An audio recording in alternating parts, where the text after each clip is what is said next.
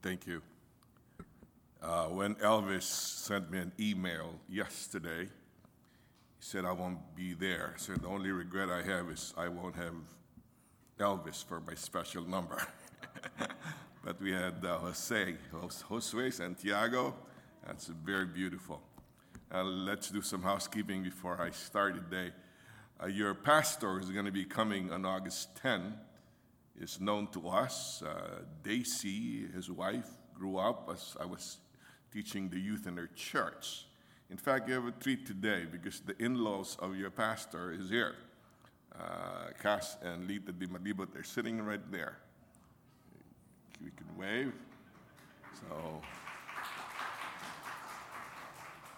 So from what I just said, you can gauge how old I am. Pastor Ira is definitely just like my kid. And I guess the culprit who brought me here was a good friend of mine, Tom. Before Elvis gives me a call, but Tom Morrissey gave me your name because we don't have a pastor right now. We want to have a speaker. So I worked with Tom. How long were we in the executive committee in the conference? For a while. Can't even remember. You're really getting old. I see Gary, and I sat with Patricia in the education board for the conference for several terms. I see Patricia. I guess Patricia's in Campaquita. I don't see. And of course, Joe and Rosetta used to work with Eden in the hospital, very close friends of ours. You've already heard 35 years ago, you gave them a gift. So we're starting to date ourselves. So I avoid asking the questions, how many of you remember? Because every time I do that, the kids look at me and said, Uncle Bing, I wasn't born yet. Yeah, so it makes you feel really old. Anyways, I'd like to share something. I always ask this question when I'm invited to a particular church. I know Downers Grove, but I'm not that intimately familiar with your needs. The first time I attended this church was when Emilio Canicli spoke. I don't know if you were even around then. If you know, Emilio Canicli was the first time in the Adventist chair of the Billy Graham Association. He was here.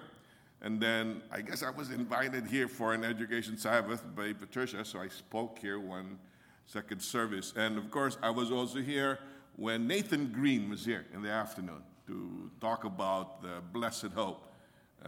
Very meaningful to us because my son has 3 faces in that painting. He modeled for Nathan. He's 2 angels on one side, and he's the angel giving, I forgot her name, the girl who died of cancer back to the mom. And of course, somebody here this morning, I forgot her name, who used to go to Bolingbroke, asked about Justin. Justin is in Forest Lake now. He is the worship pastor of Forest Lake Church.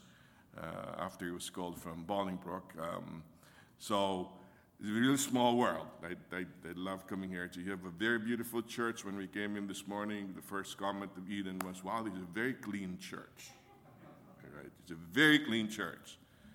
Until, of course, God starts focusing on our hearts. And he opens it up. We finally realize that it is deceitful above all things. And were it not for the grace of God, we won't even be sitting here. There's a reason why we're here. Because God has saved us through his grace. And by his grace, we are able to worship him, to give him glory. So that's what I intend to do today. I'll just lift up the glory of Jesus before you. And I hope as you see the awesome power of Jesus and his glory and his grace, that the Spirit will move our hearts to worship him and give him the glory. Let's bow our heads in prayer. Heavenly Father, thank you for the Sabbath where we can rest and finally admit, if not for you, we won't be here. Finally acknowledge that it is not our work and our efforts that make us survive and thrive. It's only your grace. Thank you for this rest where we can celebrate. And above all, praise your name. We want to do just that right now, dear Father. May the Spirit move us through your word. Speak to us through the scriptures. Show us the glory of our God, that we might truly worship. In Jesus' name I pray. Amen. You guys can see that? Maybe we can we turn out the lights here? The lights up front. It's a very beautiful day outside, so it's bright and it's washing the projection. That's okay? That's okay. That's fine. You can read it anyway. So there's a Sabbath school class going on, and the teacher wanted to engage the little kids in the lesson study, and the teacher asked, what is brown and furry and eats nuts?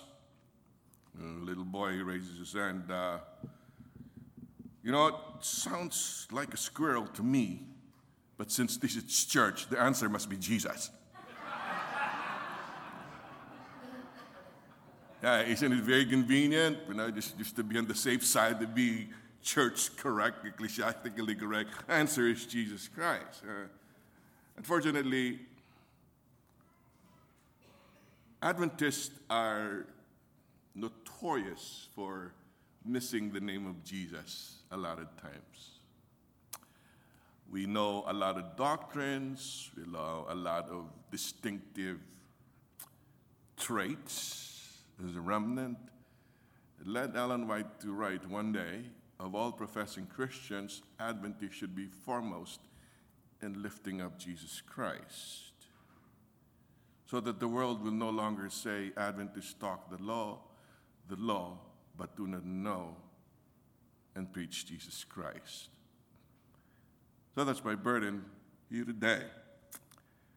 How many of you have Alexa or Google Home at home? It's cool.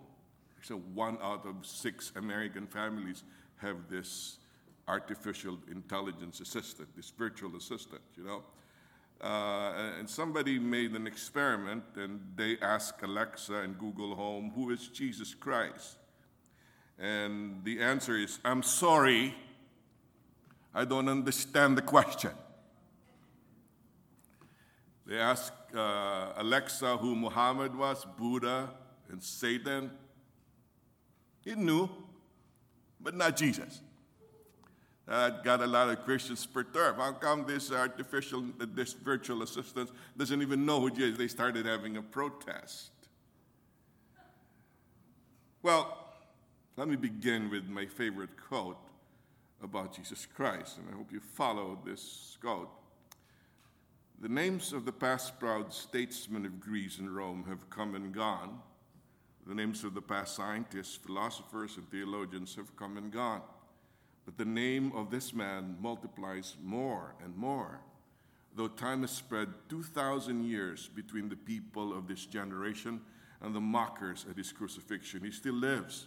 His enemies could not destroy him, and the grave could not hold him. He stands forth upon the highest pinnacle of heavenly glory, proclaimed of God, acknowledged by angels, adored by saints, and feared by devils, as the risen personal Christ, our Lord and Savior. Yet I was just reading somewhere in the Midwest, they took away the name Lord in the documents of an institution. In fact, a couple months ago in Texas, there was a rally where they crossed out God in the phrase, "In God we trust." Because there's an association, atheists in Texas, who are moving towards removing any trace of "In God we trust" from the face of America. Take it out of the currency, take it out of our federal buildings, our state buildings. Because we live in a culture which is very close to being a post-Christian culture. And yet, C.S. Lewis has put it so succinctly when he said, "A man can no more diminish God's glory by refusing to worship him than a lunatic can put out the sun by scribbling the word darkness on the walls of his cell." You may, as one of the greatest cultures in history in America, try to deny the existence of Jesus and of God, but you're no better than the lunatic trying to scribble darkness to deny the existence of the Son. And it's amazing that Paul says in Colossians, the fullness of God in human form was revealed in the person of Jesus Christ. You want to see God? Look at Jesus, and you will know what it means to worship. In the beginning was the Word, and the Word was with God, and the Word was God. He was in the beginning with God. All things were made through him, and without him was not anything made that was made. And the Word became flesh and dwelt among us. What a beautiful name is Jesus. I know there was a big controversy about music in the church. Every time you raise music, it's almost like people are at each other's throat in the Adventist church. And yet one of the songs that has been composed of late that has swept the Christian world is entitled, What a Beautiful Name It Is. Written by the Hillsong writers after they had an intense Bible study of Philippians 2, where it says that the name of Jesus, every knee shall bow, every tongue will confess that Jesus Christ is Lord. And they wrote this song. And it resonated. If you don't want to believe me, go to YouTube. You got, 40 million views of this song? Because it's very biblical, and it's very doxological, very worshipful. I'd like to submit to you that in the passage that we just read, we will see three qualities of God. And I hope as I bring forth these qualities to you, your heart will be moved. Your hearts will be moved into worshiping who He is. We will look at His power, His purpose, and His presence. All things were made through Him, and without Him was not anything made that was made. That was what John 1:3 says. The word logos in Greek is translated dabar in Hebrew.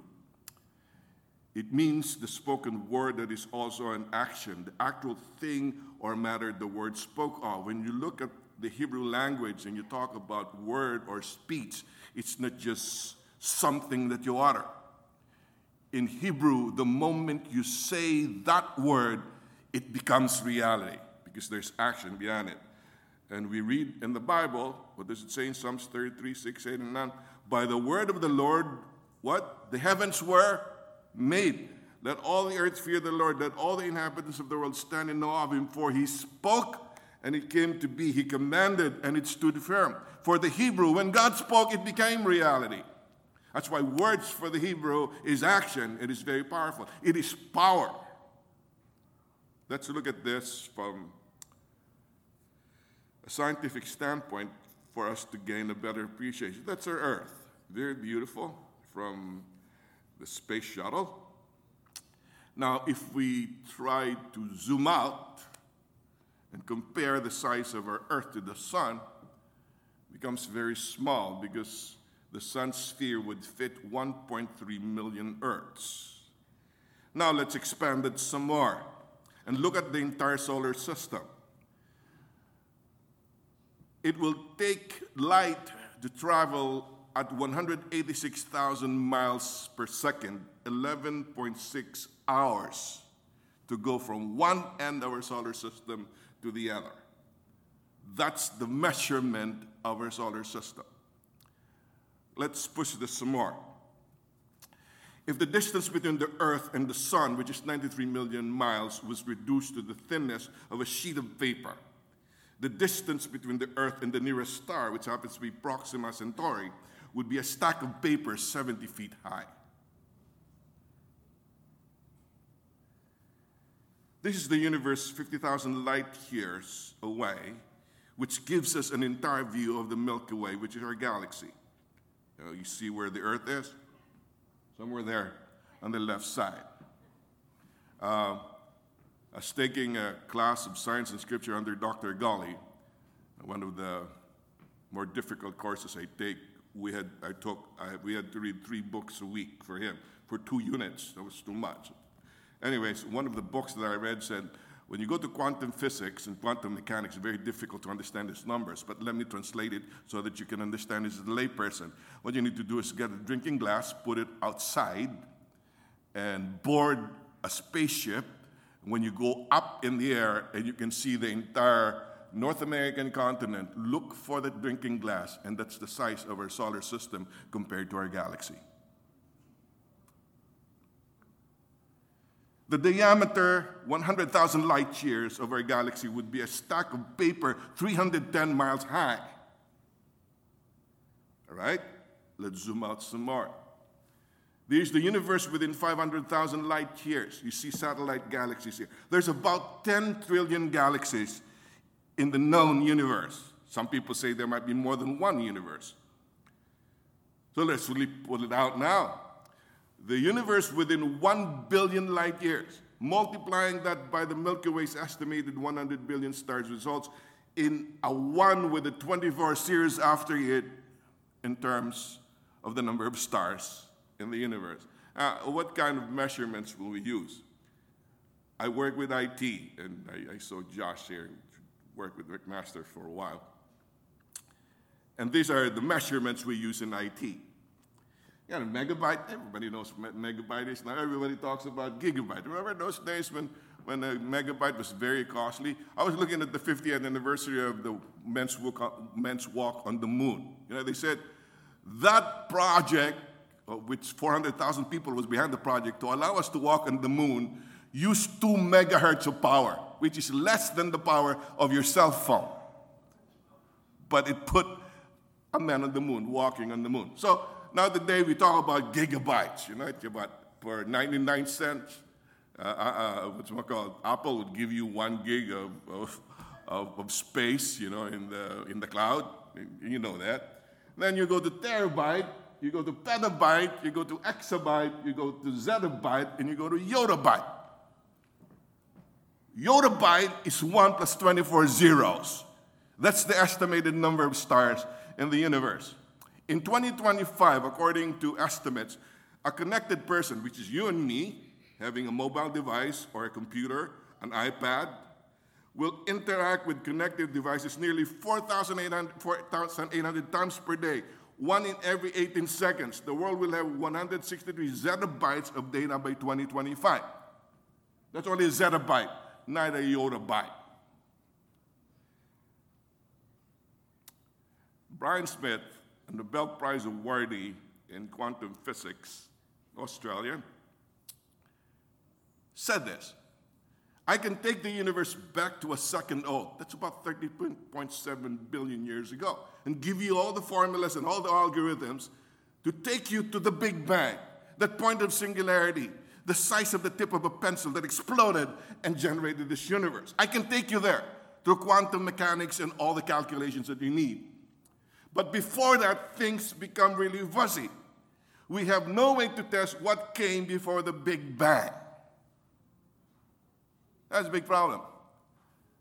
The new atheist movement led by Richard Dawkins, who actually has done damage to the Judeo-Christian consensus in the West by denying the existence of God, basically says, no, you don't need God for the universe. There's only one problem. How did the universe come into being? Well, the Big Bang. You ask one of the smartest guys about the Big Bang. He says, oh, I can tell you what the Big Bang is all about. But what happened before the Big Bang, I cannot tell you that. As one pastor put it, a Big Bang needs a big banger. And that big banger is God.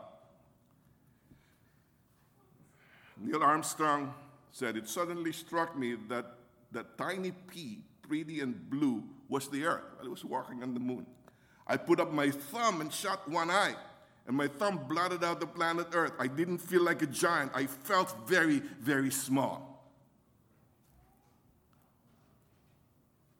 Gagarin, the first cosmonaut that was launched into space by the Soviet Union. And Nikita Khrushchev said, I sent my cosmonaut in the air. He looked for God, and he didn't find God. You know what Pastor said? Maybe he should have tried taking off his spacesuit, and we would have seen God. So here's Louis Giglio. Everybody knows Louis Giglio, the pastor of Chris Tomlin, who wrote How Great Is Our God. Love him.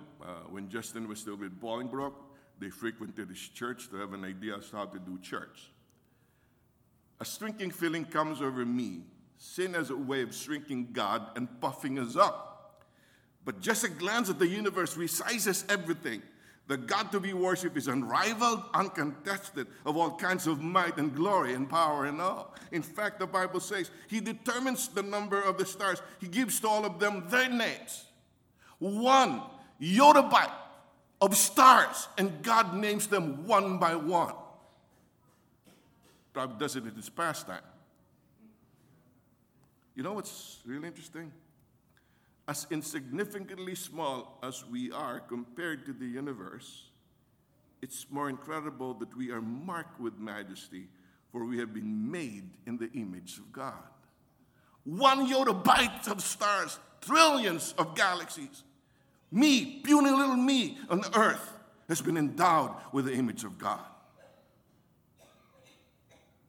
Okay, let's plunge into that. There are at least 27 trillion more cells in your body than there are galaxies in the known universe. Here's a sample picture. On the left side are the 2 neuron cells of a mouse's brain. On the right side is a simulation of a galaxy. You'll see how close they are. Let's push it some more. On the left side is the stained glass rose window of York Minster Cathedral in Great Britain.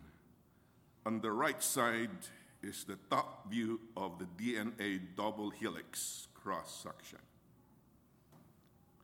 What does that mean? Before I continue, how many of you know Ravi Zacharias? Everybody knows him. He's one of the great apologists we have. So Ravi Zacharias was invited to give a presentation to Johns Hopkins University, and along with him was Francis Collins, the guy in charge of the Human Genome Project. And before Ravi spoke, Francis Collins stood and talked about the human genome. And in the middle of his speech, he showed the slides. After showing these 2 slides, this is what Ravi said. He stopped talking.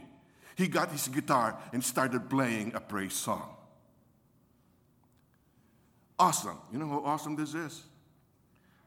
23 chromosomes from your dad and 23 from your mom merged into 3 billion base pairs of DNA sequenced by God to form you in his image. What does that mean? One DNA, a human genome, I have a human genome, you have a human genome, 3.2 billion DNA base pairs, will take 96 years to read if read 1 character per second. A single strand of human DNA would fill a 1,000-volume encyclopedia comprising 600,000 pages with 500 words on each page. I'll give you an idea of what I'm trying to. How many of you have cell phones today? I'm hoping it's in airplane mode or it's in silent mode. Yeah, what do you put in your phones? We call them apps, right? Do you realize that the technology behind the cell phone and the iPad and the computer is based on binary math, just behind 1 and 0? Just because 1 and 0 was put together in a scheme so that it can generate characters. And as soon as it generates characters, somebody can program an application, you can have your cell phone. And they're doing that at the DNA today. It's mind-boggling. It said that in about 5 years, it will revolutionize medicine because we won't take pharmaceuticals anymore. We will split genes and make the cell of cancer kill itself by telling the cancer cells, hey, you're not supposed to be there. You kill yourself by doing the editing of the DNA.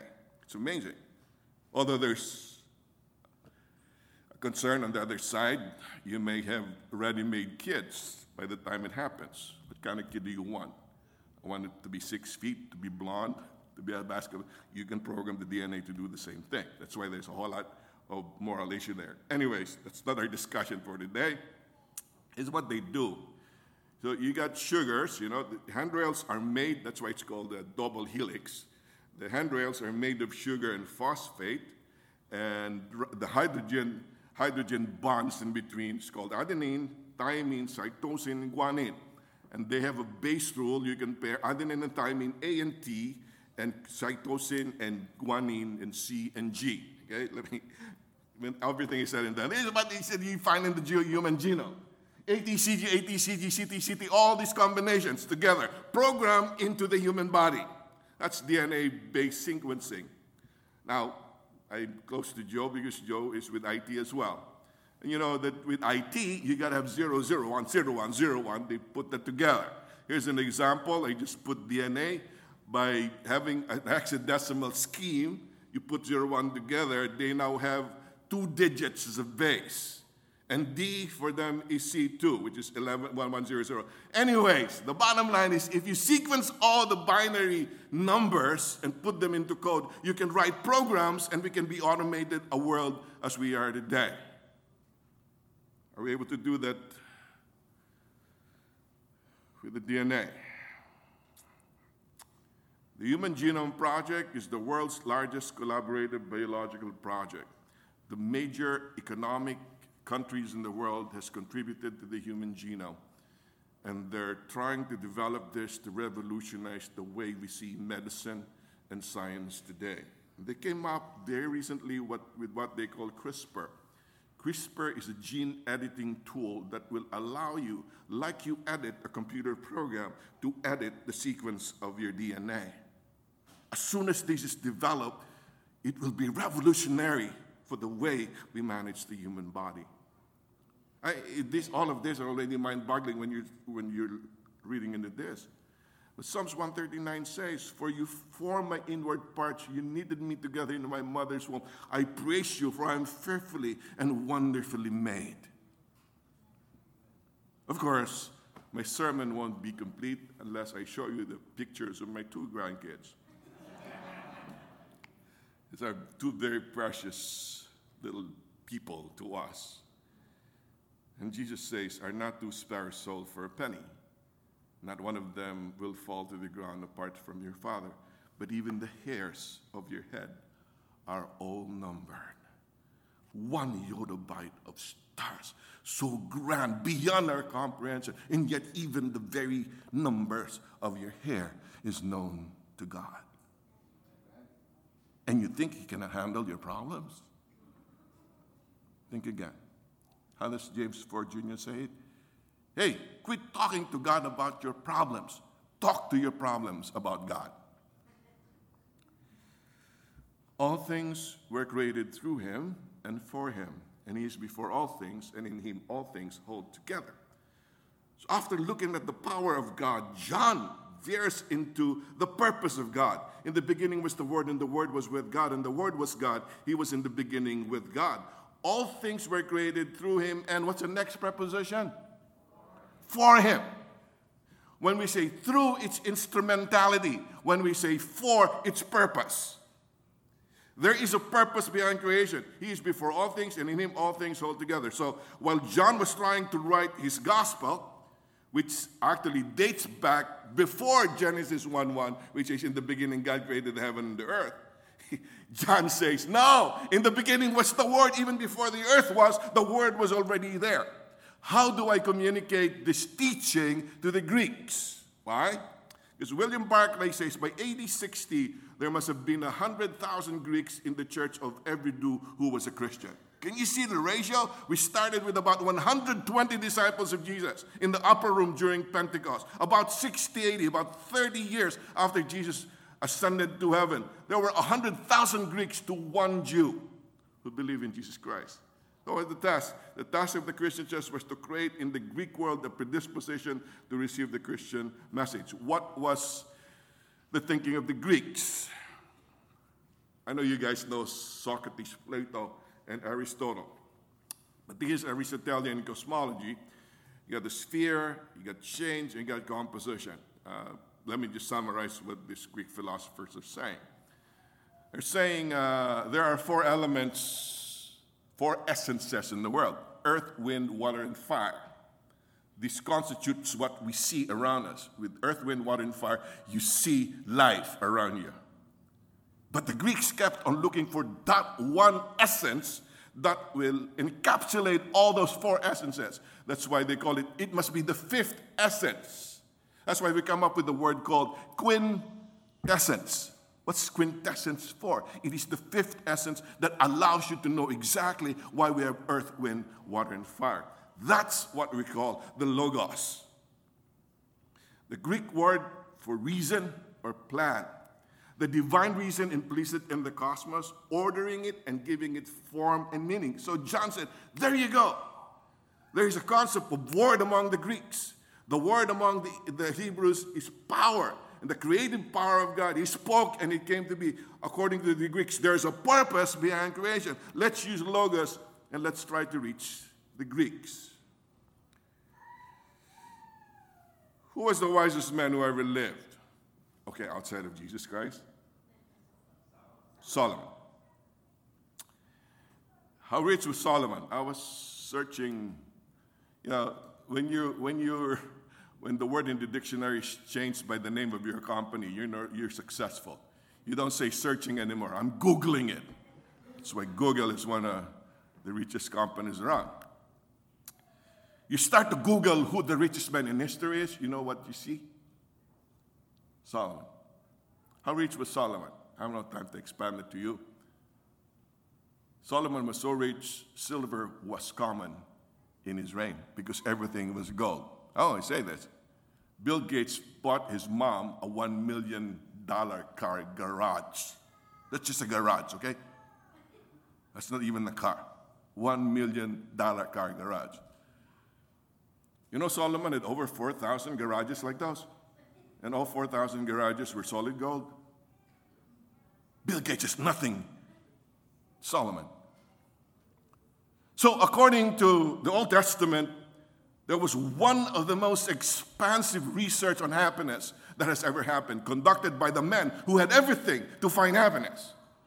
Here's King Solomon. He tried to look for it in possessions, tried to look for it in pleasures, he tried to look for it in projects, and tried to look for it in prestige. All of this, he tried in a very comprehensive research about happiness. And what was his conclusion? Then I consider all that my hands had done and the toil I had spent in doing it, and again, all was vanity and a chasing after the wind. So after everything has been done, I was writing a dissertation. Here's my conclusion, says Solomon. The end of the whole matter, let us hear, like the translation of Young's little translation. Fear God and keep his commands, for this is, if you read your King James Version, it says, this is the whole duty of man. That's not a good translation. The real translation is, for this is the whole of man. What is it saying? This is the whole purpose of man. The whole purpose of man is not about you or about me. It is fearing God and worshiping him. What is he saying? I'm looking for happiness. I can't find happiness. The only way to find happiness is to fear God and worship him. That's what he's trying to say. How do I prove that? If you're a typical Adventist, you should memorize this by heart. Revelation 14:7. After John sees that angel flying in the midst of heaven, he cries out. What does he say? Very close to what Solomon says. Fear God and what? Give glory to him and worship him. So we try to debate this. What's the meaning of fearing God? Being afraid of God? No, it's very simple, says John. Fearing God is worshiping God. Very simple enough. Why does it make sense? Blaise Pascal said, there was once in man a true happiness of which all that now remains is emptiness, which he tries in vain to fill with everything around him. However, an infinite abyss can be filled only with an infinite and immutable object, God himself. This is what InterVarsity Christian Fellowship and Campus Crusade for Christ have been calling all these years the God-sized vacuum. Have you heard that? Why is it called the God-sized vacuum? Because in every man's heart is a vacuum, an emptiness that needs to be filled. And he tries to fill that with everything he can think of, but it can never be filled until God fills that vacuum. Illustration. Deion Sanders, probably one of the most celebrated athletes we ever knew as an American people. He was the only athlete who scored a Grand Slam home run in baseball and also scored a touchdown that same week. Played football and baseball at the same time. And the very elusive Super Bowl ring was still in front of him. He wanted to win a Super Bowl. And it happened. He said, the night we won the Super Bowl. I just finished ordering my Lamborghini, and I lay there in bed thinking every goal I had ever attempted had now been reached. Yet I was emptier than ever before. That was the night I got on my knees. Only God is big enough to fill this heart of mine.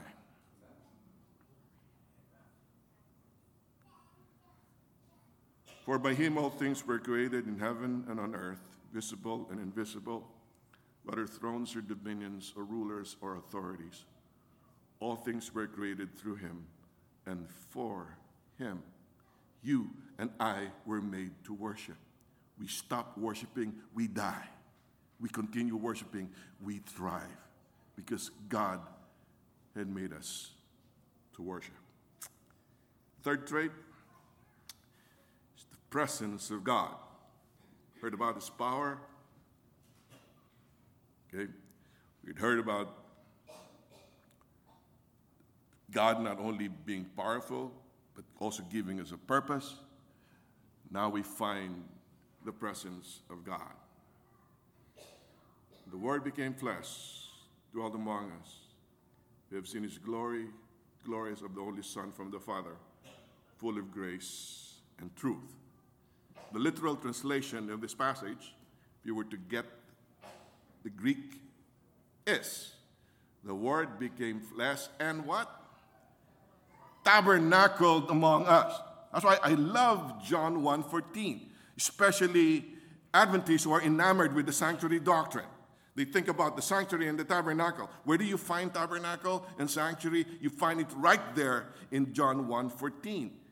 Jesus tabernacled. God tabernacled in Jesus so that God can be among us. Remember the story in the wilderness? What did God say? Let them make me a sanctuary that I may dwell among them. What's the purpose of the tabernacle? The purpose of the tabernacle was for God to dwell among his people. Not because God can be contained in a sanctuary, but somehow that's a special place where people can look and see God is there. Where does God dwell? If you read Psalms, these are all over, plastered all over the Old Testament, particularly in the Psalms. The Lord reigns, let the people tremble. He sits enthroned upon the cherubim. Let the earth quake. Where is he? Even if there's a temple, a sanctuary in the wilderness, God is not everywhere there. He said, he is enthroned in the middle, in the midst of the cherubim. Where were the cherubim? In the most holy place, on top of the ark of the God. That's just a kind of glory. That was where God was. How about this most holy place? What does the Bible say? But he said, you cannot see my face, for men shall not see me and live. Moses said, God, I want to see you. You cannot do that because if you look at me, you're going to die. Says God. For our God is a consuming fire. How did this play out in the Old Testament? You read in Exodus 28, 33, 35, and on its time you shall make bells of gold, and it shall be on Aaron when he ministers. Its sounds shall be heard when he goes into the holy place before the Lord, and when he comes out, so that he does not die. What did they do? The robe of the priest had bells on the hem. Why? Because once a year, the priest goes into the most holy place, the very presence of God. Only the high priest can do that. Once a year only. Why did they have bells? So that they'll know when the curtain closes behind the high priest, if they can still hear the bells, the high priest is still alive. Because if the high priest dies, there goes the country, there goes the race. And you know what happened? You know, Thomas talking about your Bible study here every Wednesday on Daniel. And when you start reading Daniel 9, 10, 11, and 12, you see the history of the restoration of the Jews and how they rebuilt the temple and how they rebuilt the walls of Jerusalem.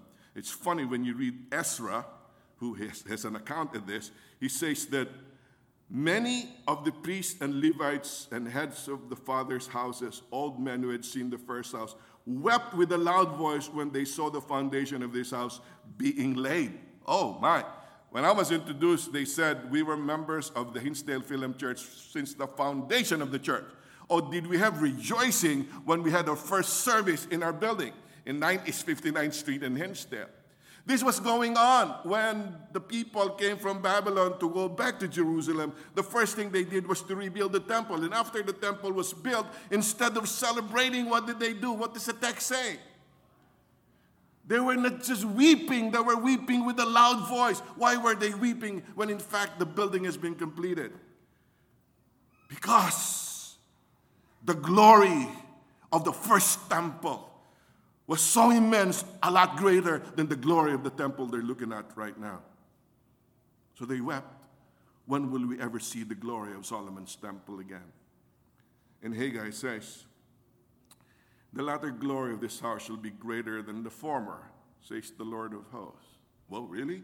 The temple of Zerubbabel will be greater than the temple of Solomon? Yes, it was. It came in Matthew 12:6. Jesus was asked by the people one day, and he stretched out his hand and said, I tell you, something greater than the temple is here. You know what Jesus was trying to say? Oh my, you got so buried into the institution, you forgot the purpose of the sanctuary. What's the purpose of that tabernacle? Let them make me a sanctuary that I may dwell among them. The purpose of the sanctuary is to see the presence of God. And Jesus was saying, this is the temple. Look at me. This is greater than the temple of Solomon, because this is now God before you. Behold, the virgin shall conceive and bear a son, and they shall call his name what? Emmanuel. What's the meaning of Emmanuel? God. I mean, I hope you're getting the hang of this. We just went to the universe and back, and how immense the universe, and went into the universe within our bodies, the greatness of God.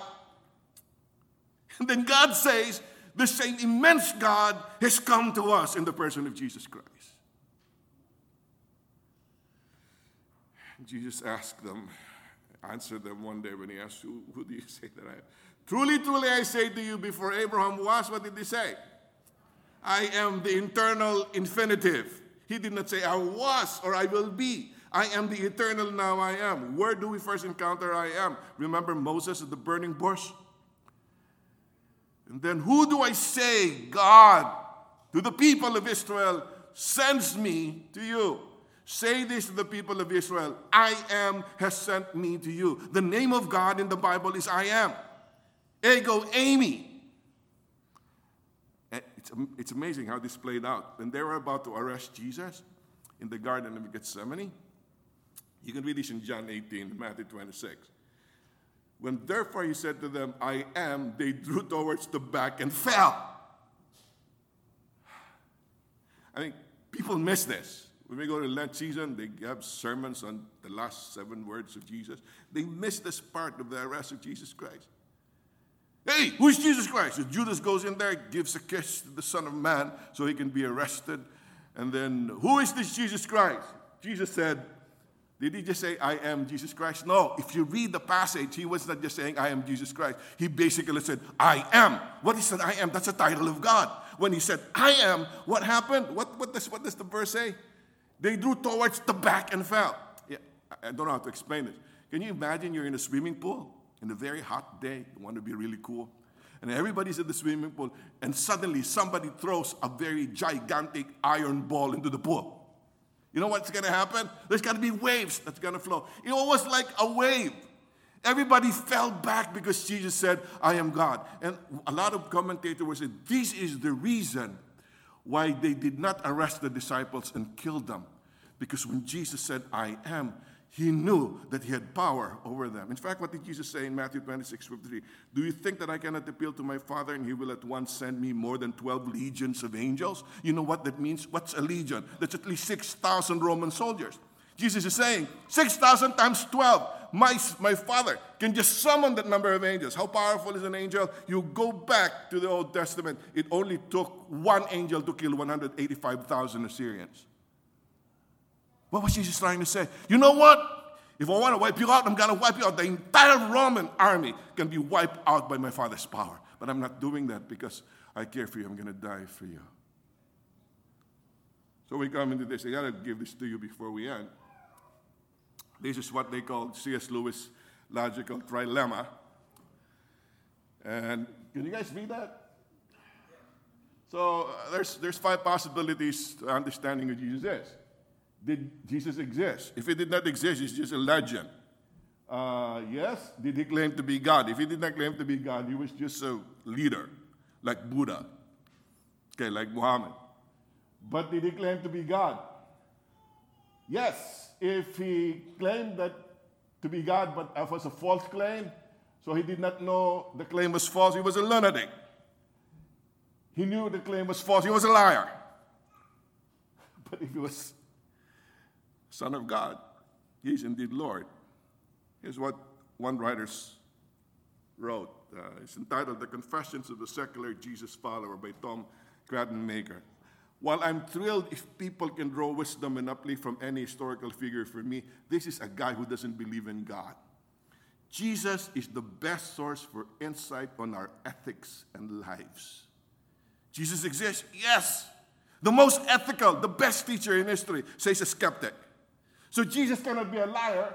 Jesus cannot be a lunatic. So if he's not a liar or a lunatic, he must be Lord. So I researched this. This trilemma didn't come from C.S. Lewis. It actually came from Rabbi John Duncan. And this is how it was set forth. Christ either deceived mankind by conscious fraud, or he was himself deluded and self-deceived, or he was divine. There is no getting out of this trilemma. It is inexorable. And I'm telling you right now, while you're sitting there as an Adventist, if you think Jesus was just making up stories and he was a lunatic or he was a liar, then Jesus is not your Lord. But if he was saying the truth and he is Lord, he has a claim over you and a claim over me. All right, so we'll land now. Last week was very special because it was the 50th anniversary of the moon landing. How many of you, there you go again, I'm going to date myself. How many of you know where you were? 1969. What were you doing? Can you imagine there were no cell phones then? There were no social media. All you have are radio and TV. If you look at all the pictures in 1969, people were lined up by the department stores just to watch TV. How it is for man to set foot on the moon. What does Neil Armstrong say? One small step for man, one giant leap for mankind. All right? Several missions later, the 8th man to walk on the moon was James Irwin. This is what he said. God walking on earth is more important than man walking on the moon.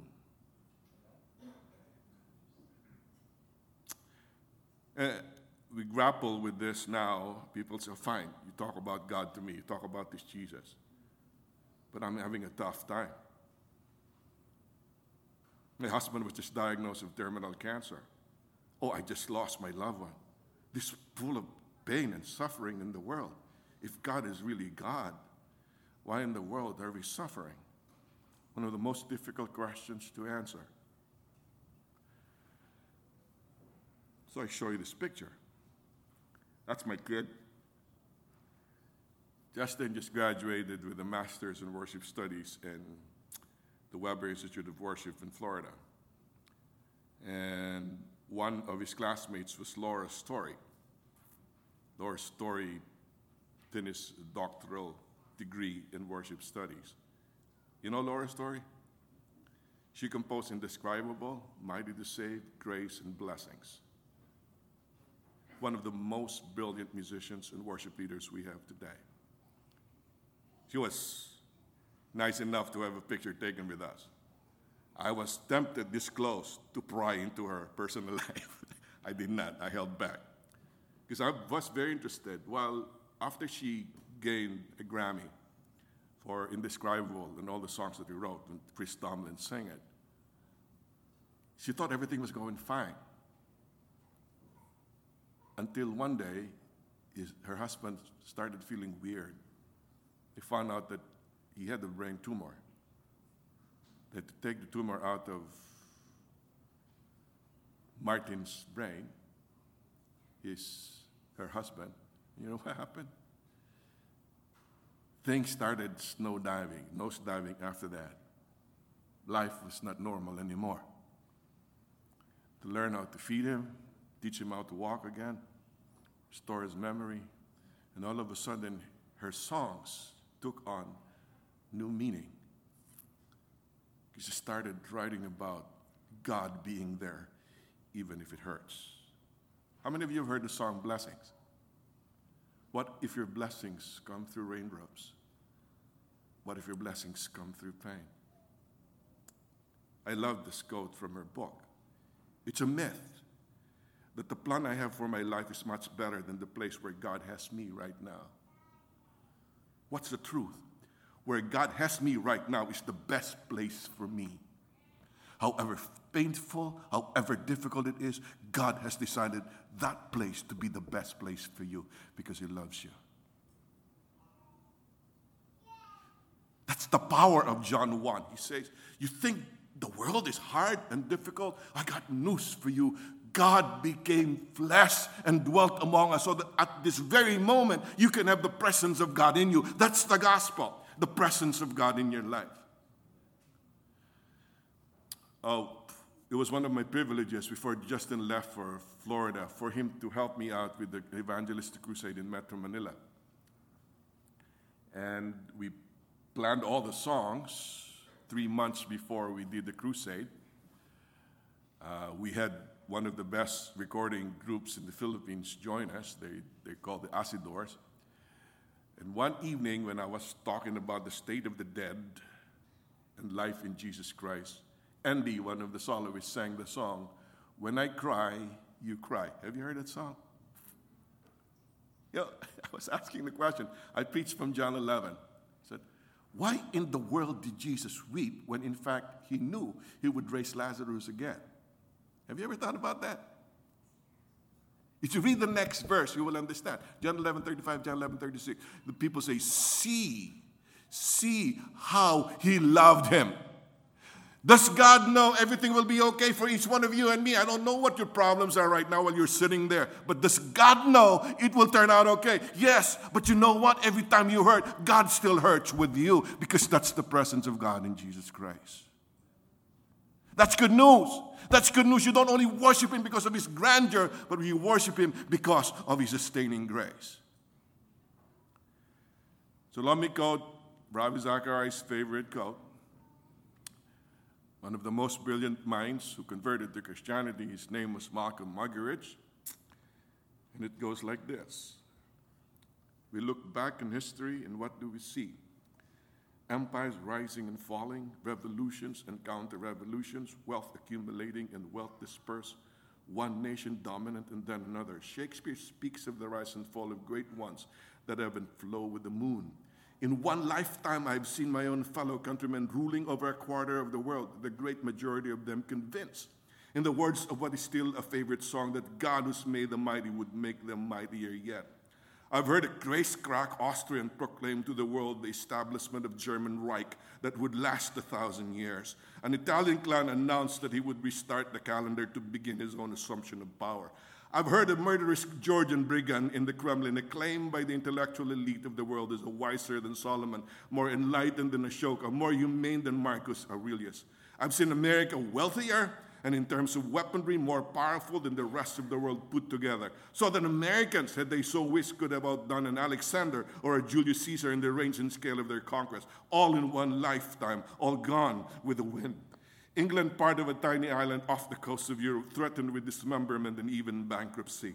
Hitler and Mussolini dead, remembered only in infamy. Stalin, a forbidden name in the regime he helped found and dominate for some 3 decades. America haunted by fears of running out of those precious fluids that keep our motorways roaring and the smog settling, with troubled memories of a disastrous campaign in Vietnam and the victories of the Don Quixotes of the media as they charged the windmills of Watergate. All in one lifetime, all gone.